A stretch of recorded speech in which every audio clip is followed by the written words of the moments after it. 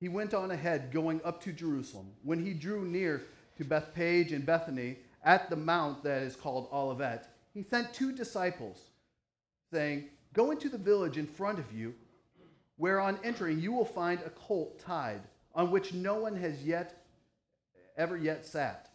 Untie it and bring it here. If anyone asks you, 'Why are you untying it?' you shall say this, 'The Lord has need of it.'" And those who were sent away and found it just as he had told them. And as they were untying the colt, its owners said to them, "Why are you untying the colt?" And they said, "The Lord has need of it." And they brought it to Jesus, and throwing their cloaks on the colt, they set Jesus on it.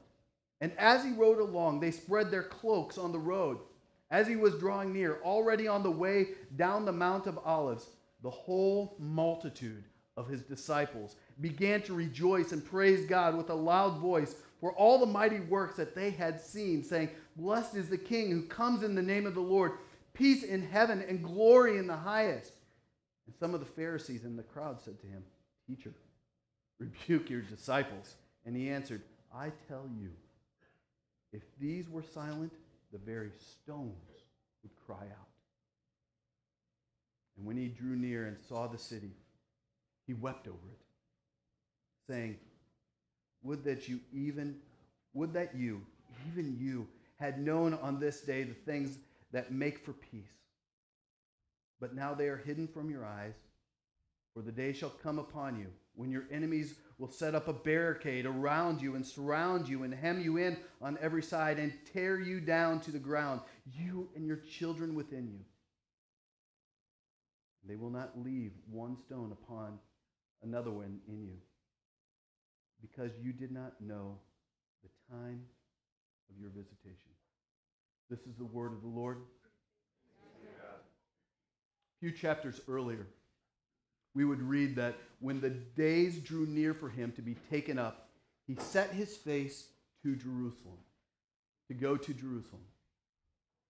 This was all the way back in Luke 9. So there was a change that was going on in Luke's narrative, that a point in Jesus' ministry, as the time came, Jesus now headed to Jerusalem. Everything was headed towards Jerusalem for a purpose. This was a turning point. In Luke 19, Jesus even reiterated to those around him that, listen, this is the reason that I came. For the Son of Man came to do what? Seek and save the lost. Jesus is reminding him, saying, listen, I'm heading to Jerusalem. I'm coming. And this is my purpose, to seek and save the lost. That is why I'm here. This determined obedience guided all of that Jesus did, all of his actions as a whole. Even Galatians 1, 3-5 says this. As Paul is giving his initial greeting to the church, he says, "Grace to you and peace from God our Father and the Lord Jesus Christ, who gave himself for our sins, to deliver us from this present evil age, according to the will of our Father and God and Father, to whom be the glory forever and ever. Amen." The reality is that if Jesus was not obedient, if he was not resolute and determined in following through with his mission, the reality is none of us would ever be reconciled with God. We'd be hopeless. We'd be hopeless. We would never enjoy any of the grace that we have received and that we would continue to receive. And I love Jesus' absolute resolve. His resolve that opened the floodgates of heaven's grace to sinners like you and me. His resolve just opened up the heavens, and it was like a downpour of rain on us for grace. Because of his resolve. To be resolute is to be determined. It's to be pointed. It's to be earnest. And Jesus was resolute in his purpose to seek and save the lost. And when the time came, he set his face to Jerusalem. He was firm, unwavering, resolute. And today's gospel describes both a figurative and literal downhill ride to Jerusalem. And we call it the triumphal entry. We call it Palm Sunday. But it doesn't really, if you look at this text, it doesn't look, if you really look at it, it doesn't look all that triumphal. Jesus does not ride on this big, huge, strong stallion. He sits on a borrowed colt. He doesn't have any huge army of followers counting a cadence as they march. He had a few disciples singing praises to God. They didn't carry banners or insignias demanding recognition. Instead, old clothes were thrown on a mountain path. It doesn't look like what we've come to expect when we hear the word triumph. In fact, there were no high fives. There was no chanting, "We're number one. We're number one." There weren't even victory speeches. If you read a bit further, you discover that Jesus is weeping. Triumphal entries and weeping. The reality is that even in this day, way back when, that there was another parade going on. In fact, I would even say there were probably 3 parades. There was Jesus and his disciples coming into town in this triumphal Palm Sunday. Palms are waving, cloaks are being thrown down, and then you have this other kind of crowd of grumbling, angry Pharisees saying, "You rebuke your disciples, keep them quiet, keep them quiet." But on the other side of town, there was another entry coming in. This was a highly celebrated feast day for the Jewish people. And in a show of strength, the Romans were coming in on the opposite side of town, with Pilate leading the way, and a Roman army coming into town to maintain order. Pilate would have been coming in on a chariot or a horse, a large steed of some sort. They would have had all the Roman army with all their metal clanking as they're going, insignias going on. There was going to be a clash. And we see that clash happening on Good Friday, where the values of this world, the purpose of this world, clash with God's sovereign plan of redemption. What is triumphal about today's gospel? The triumph for Jesus is not about winners and losers, but about fullness of life. To understand the triumph of this day, we must understand that triumph does not begin with a colt on the Mount of Olives. The triumphal entry even begins with Mary, mother of Jesus. Think about that. It begins with Mary saying, "Let it be so. Let it be so." And with those words, she opens her womb, the world and all of humanity to God's entering human life and history in a physical, tangible, very personal way. If we think that the triumphal entry is simply Jesus riding in on a colt from the Mount of Olives to Jerusalem, we'll surely miss the good news of this day. The triumph is bigger than this. It is happening in every place and every moment in our lives of Jesus coming in and desiring to be with us and announce peace. Blessed is he who comes in the name of the Lord. Blessed is the King who comes. And then there's also, did you kind of hear this echo of Luke 2 in there? Luke 2 kind of has, the angels are saying, "Glory to God in the highest, and on earth, peace." And on earth, peace. And they repeat Psalm 118, where they say, "Peace in heaven and glory in the highest." There's kind of this echoing of this original birth message, and now Jesus coming in to complete all things. God's entry into human life and history is a triumphal entry. Jesus' life is the triumphal entry. Jesus' movement from Mary's womb to Bethlehem's manger is a triumphal entry. every point where Jesus' life and ministry intersects with the reality of our lives becomes a point of a triumphal entry.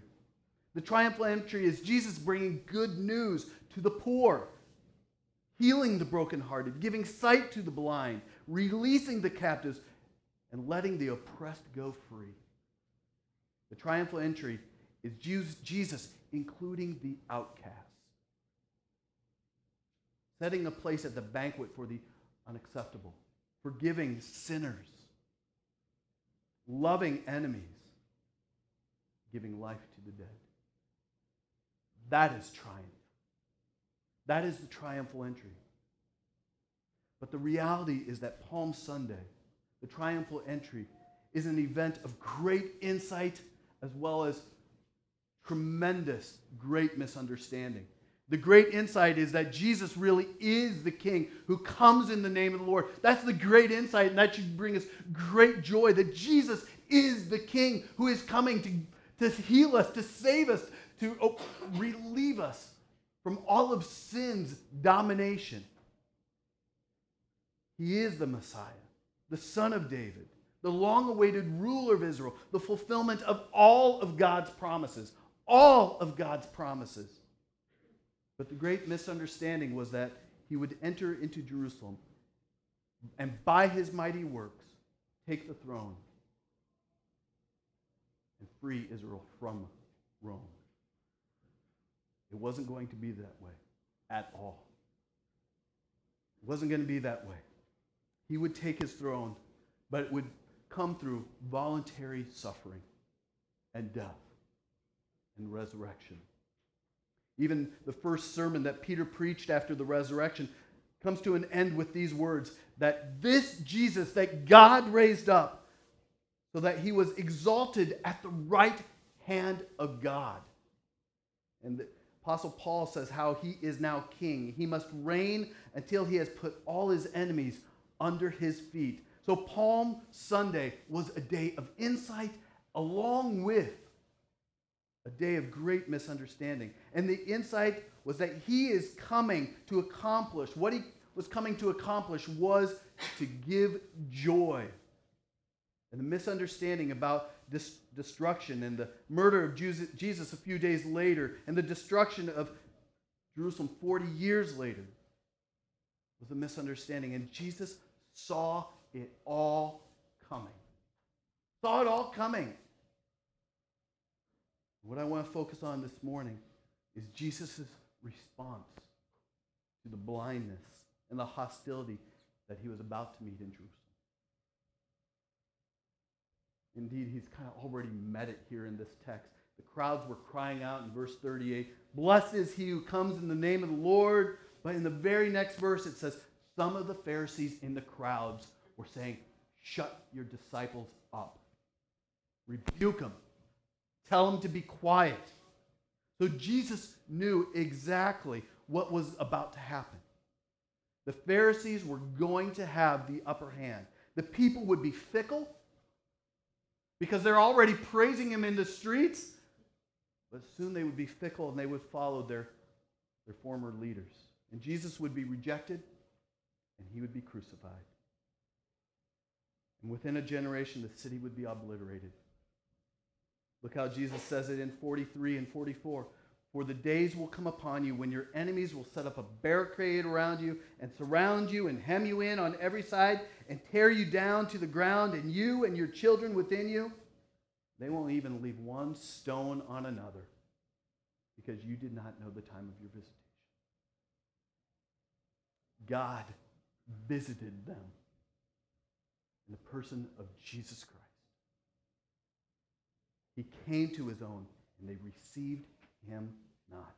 They did not know the time of their visitation. So they stumbled over the stumbling stone. The builders rejected the stone and even threw it away.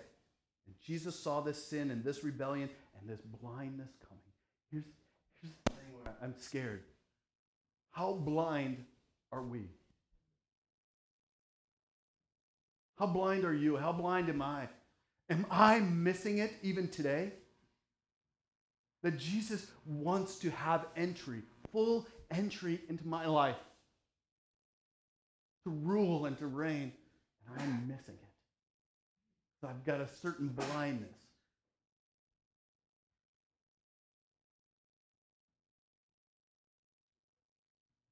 The reality is that Jesus wept over this blindness and the imminent misery of Jerusalem. And how would you describe those tears?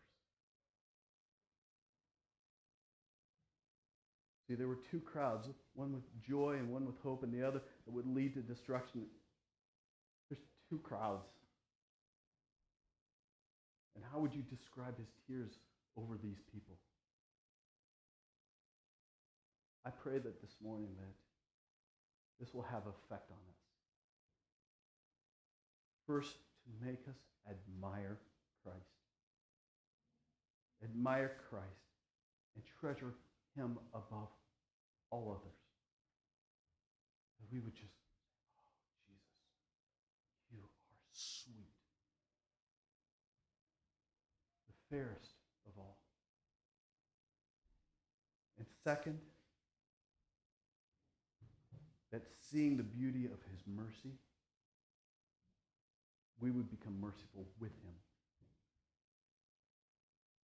and like him and because of him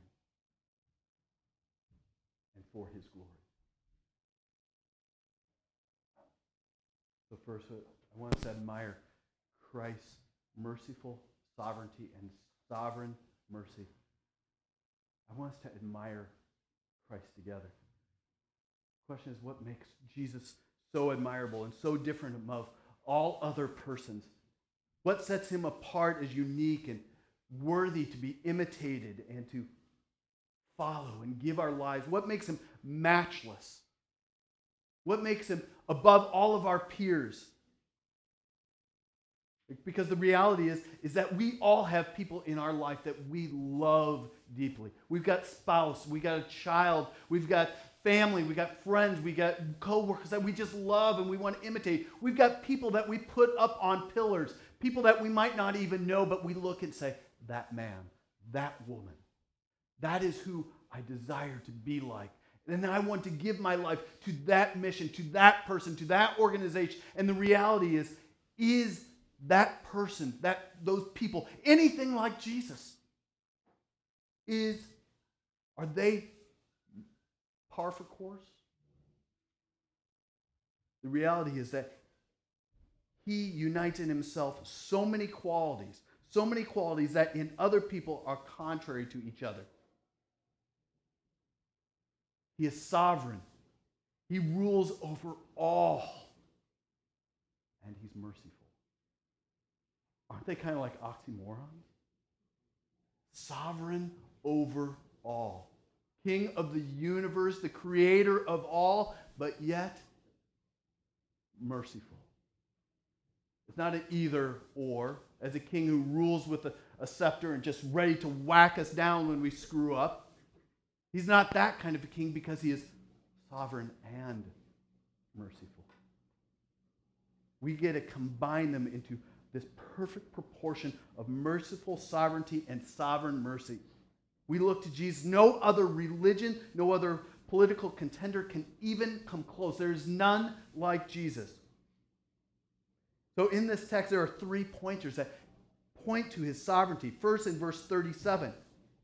And as he was drawing near, already on his way down the Mount of Olives, the whole multitude of his disciples began to rejoice and praise God with a loud voice for all the mighty works that they had seen. You see, Jesus had made a name for himself in that brief 33 years and 3 years of ministry. He had made a name for himself as a worker of miracles.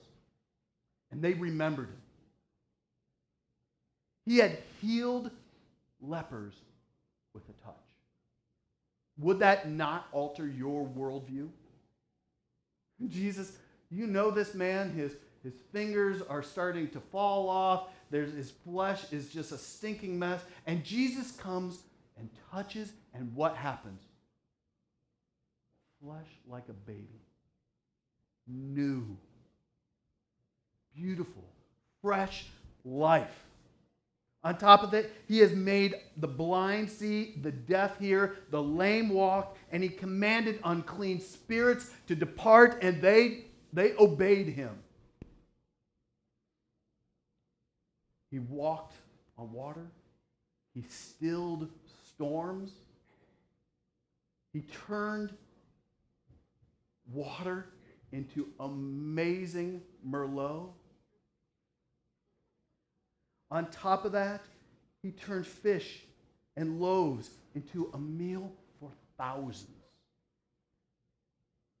And so he entered Jerusalem knowing that nothing could stop him. Nothing. He could just speak, and Pilate on the other end of the city would perish. The whole Roman Empire would be done if Jesus would just say it. The Romans would be scattered. He was sovereign. But secondly, we see in verse 38 where it says, the people are saying, "Blessed is the King who comes in the name of the Lord. Peace in heaven and glory in the highest." Jesus was king.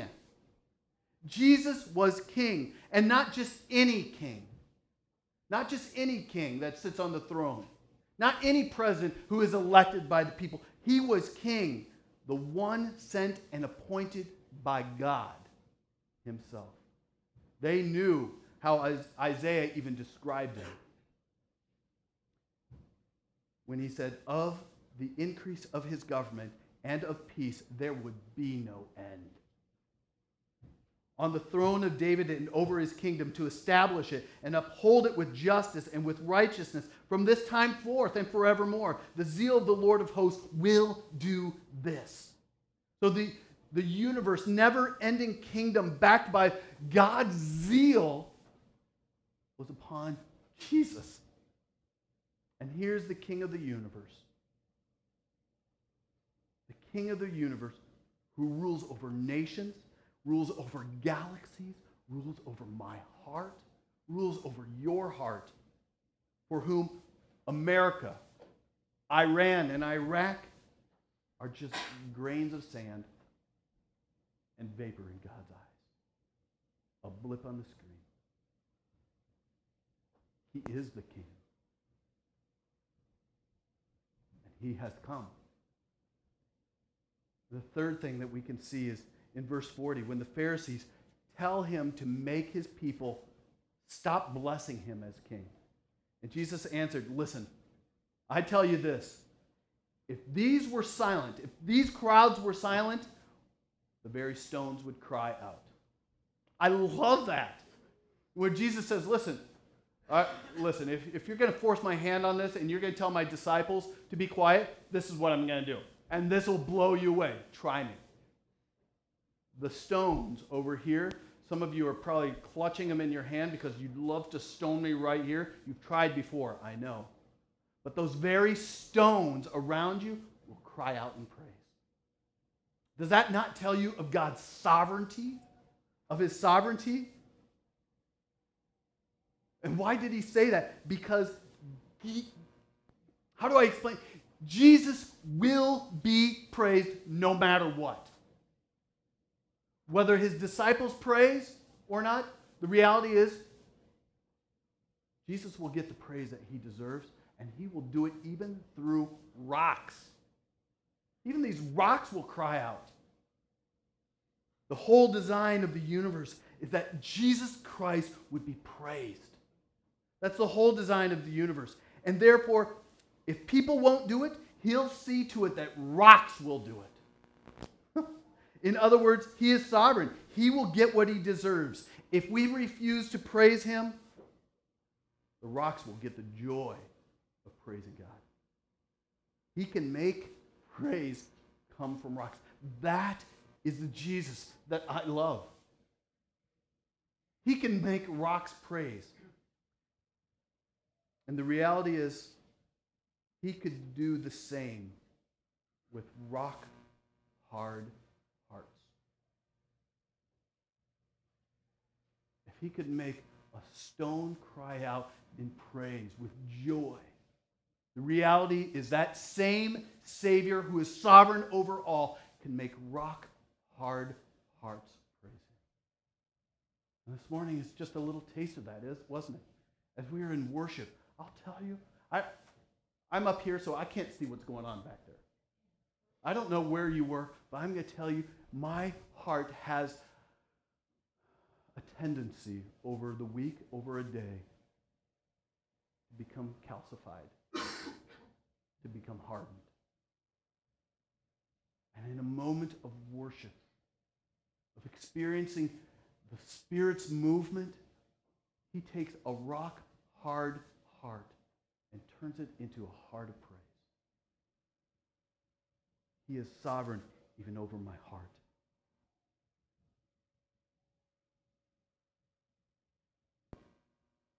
And sadly, Jesus even realizes that these people will be fickle. And ultimately, even Jerusalem is going to fall. He knows that in Luke 18, a chapter before, he takes the 12 beside and says, hey, listen, this is what's going to happen. See, we're going up to Jerusalem, and everything that is written about the Son of Man by the prophets will be accomplished in Jerusalem.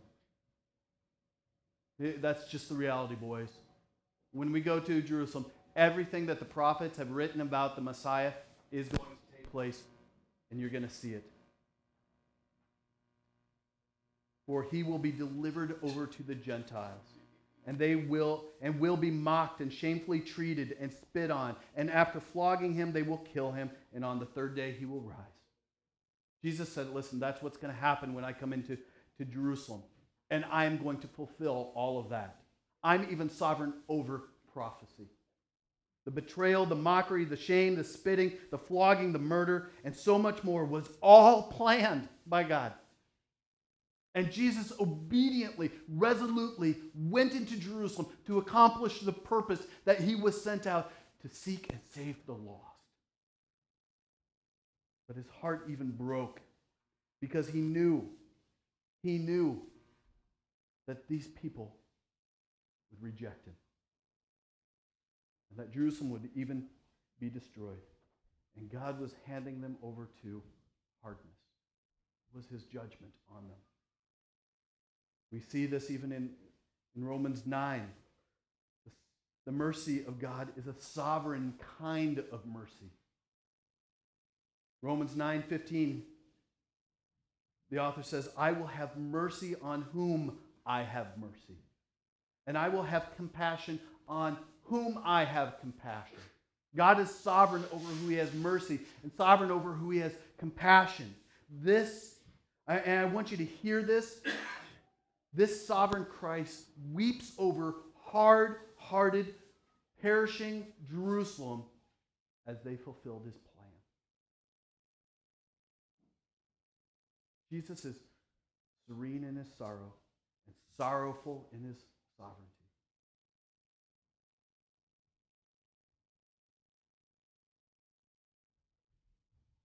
And his sovereign power is even more admirable and more beautiful. It's this amazing harmony of things that seem to be in tension that make him all the more beautiful and glorious. We admire power all the more when it's a merciful power, right? We hate it when people, an employer will come in and say, you do this, you do that, you do this, you screwed up, you're fired, you're out, you're in, you're out. And that's that kind of power we go, whoa, that repulses my heart. But we look at Jesus and he has a merciful power. And we admire mercy more when it's a mighty mercy, a powerful mercy. And I pray that we will see his mercy and admire his mercy. And that I pray that you will become more like him in his mercy. And I'm going to show you at least 3 ways that we can see that Jesus was merciful. 1, here's the first one. Jesus' mercy is tenderly moved. Jesus' mercy is tenderly moved. He feels the sorrow of the situation. Jesus feels it. I think that we often, when we think of Jesus, we have kind of this abstract, historical view of Jesus who was some 2,000 years ago. The reality is, some 2,000 years ago, and still today, he is tenderly moved. This doesn't mean that his plan was wrecked by humanity when they desired to be autonomous and apart from him. It means that Jesus is more emotionally complex than we can ever imagine. He feels the sorrow of the situation. No doubt that there was a deep inner peace that God is in control and that God's wise purposes will come to pass. Jesus was resolute, saying, listen, no matter what happens, God's purpose is going to be accomplished. And he had security in that, as should we. That no matter what happens in this life, whether it be life, death, persecution, stoning, rights being taken away, listen, we can have confidence that God's will and purpose will be accomplished. But that doesn't mean that you can't cry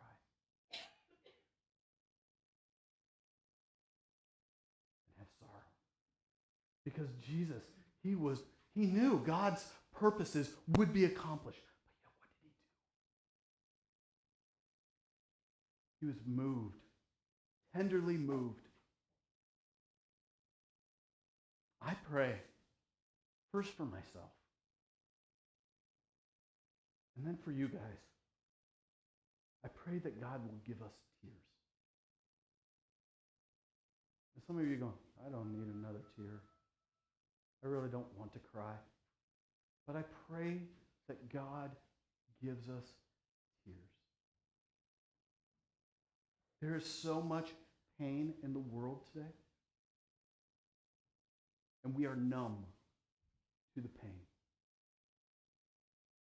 There's so much suffering far from you and near to you. I pray that God would help you be tenderly moved. To that neighbor next door who does not know Jesus Christ and his mercy, that you are moved to tears for that person. As you pray for them, as you think about them, I pray that you would be moved. As you look at the conflict in the Middle East or the bitter battle over the LGBT homosexuality stuff in the United States and all that's even going on in Illinois, that your heart is moved to tears, that you're broken, that you are tenderly moved. And I pray that when you stand before God, the judge, and he asks you, how did you feel about the suffering around you? I pray that you don't say, oh, I saw through to how a lot of people brought their suffering upon themselves by sin and foolishness and junk. You know, I think that if you just say, man, they had it coming, I think the Lord would say, I didn't ask you what you saw through everything. I asked you how you felt.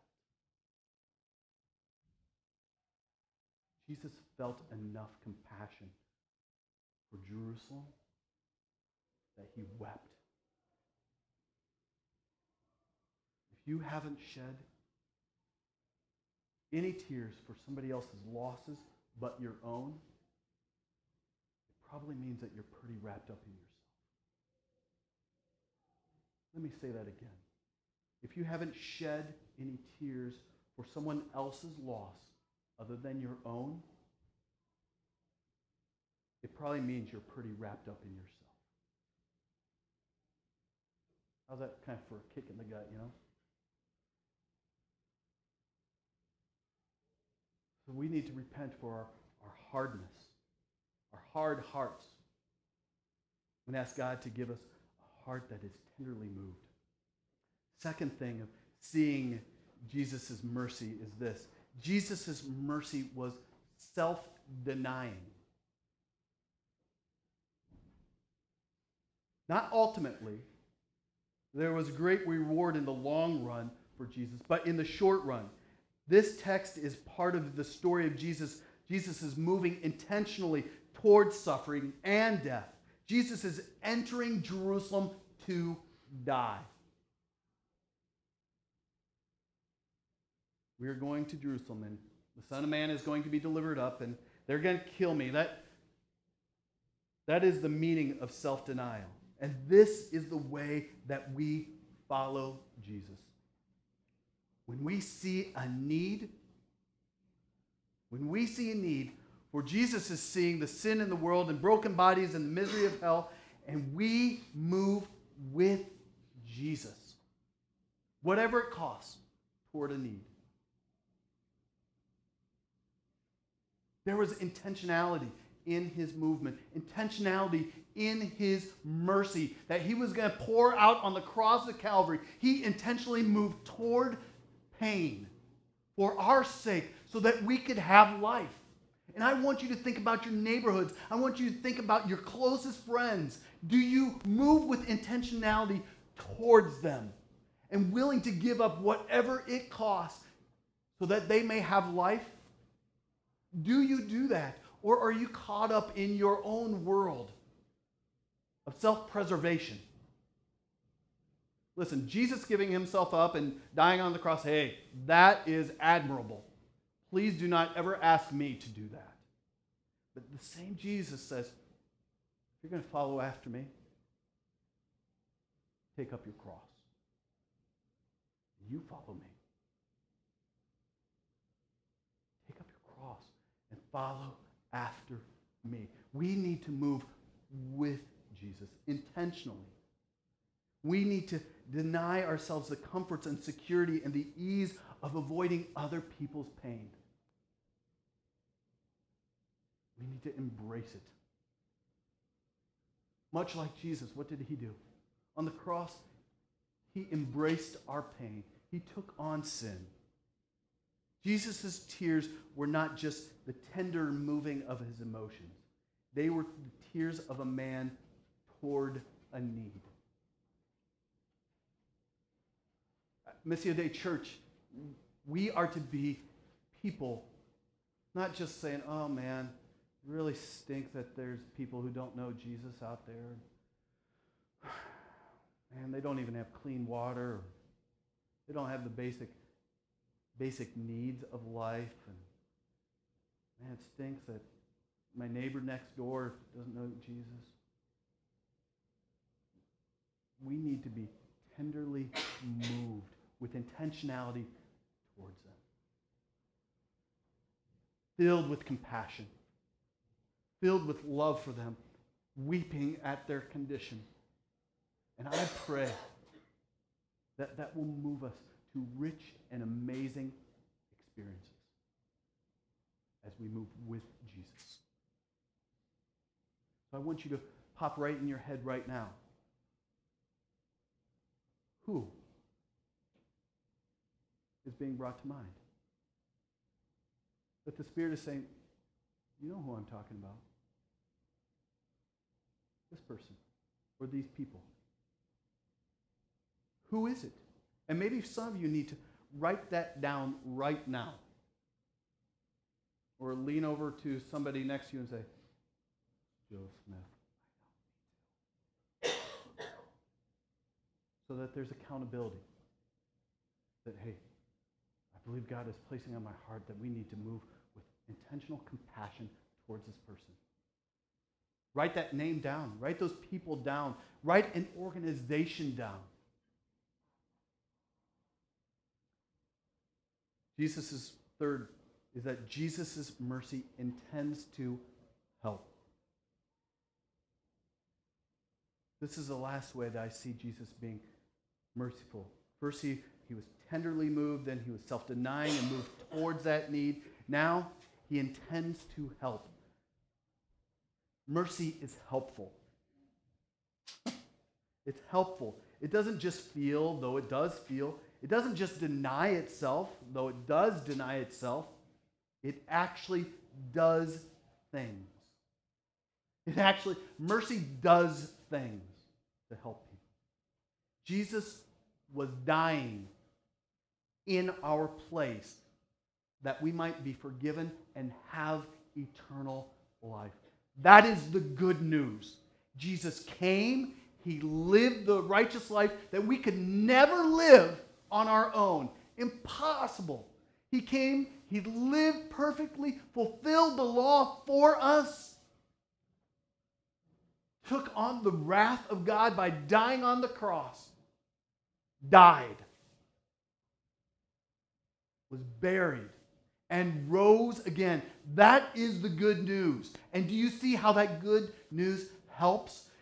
When you give your life to Jesus Christ and his work, when you submit your life to him, you are a new creation. The old is gone, the new has come, you have new life.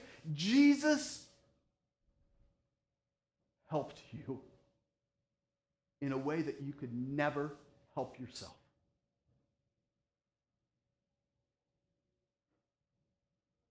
Jesus came and helped you.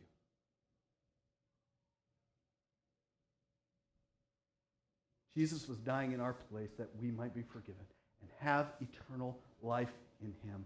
That's how he helped. So the question is, what will it be for you?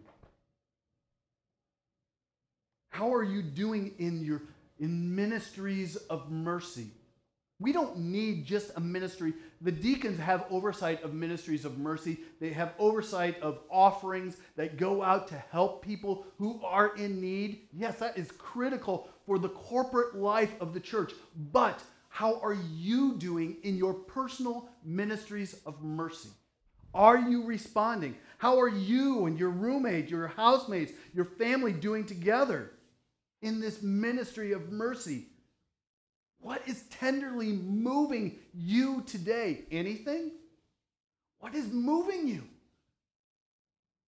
Is there movement toward pain or suffering or misery or loss or sadness that requires denying yourself in the short run, but yet in the long run, it is multiplying joy? And what help are you actually giving to those in need?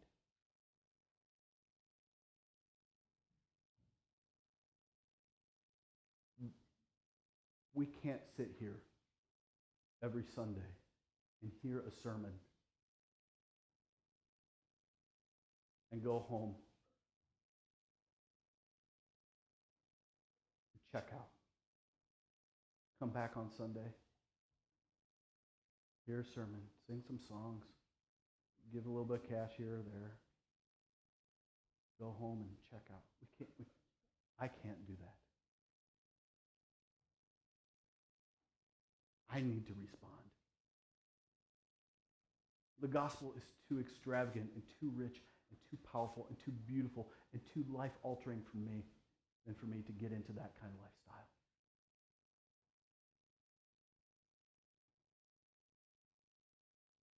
But there's two prayers for us as a church that I have over the course of these next few weeks together.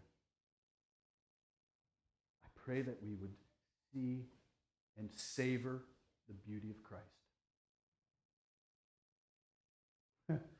When even we hear the words, Jesus, we just, I love that word. I love that name. It's the name above every other name. I love Jesus' name. I love what he has done. I want to see and I want to savor him in all that I do. And I want to experience joy. I pray that you will see and savor Jesus Christ in growing and exponential kind of ways. I want you to taste and see that he really is good. I mean, really. I want you, some of you are just going, what is he talking about? When I say even the name of Jesus, I pray that some of you are going, oh, he said that name again. And I experienced his mercy. And I was able to be a minister of his mercy this week. And it was sweet, painful. It was complex. And there were tears, but there was also joy. That I've been included, I've been grafted into this kingdom, these people, into the life of Christ. I am in Christ, and I am experiencing something rich and powerful and beautiful. That's what I want. But I also want that as we admire and we worship him, that we would be changed. So it's not just this objective, okay, Jesus, got my stories down. But that as we admire what he has done and is doing in our lives, that we would be changed by what we see. And we as a community and as individuals, we would be changed and become more tenderly moved, more self-denying, and more need-meeting people. As a response to what Jesus has done. Is there any amens out there? So you know you have permission to use those words. That is my hope. That is my prayer. Admire, savor Jesus. And that we're tenderly moved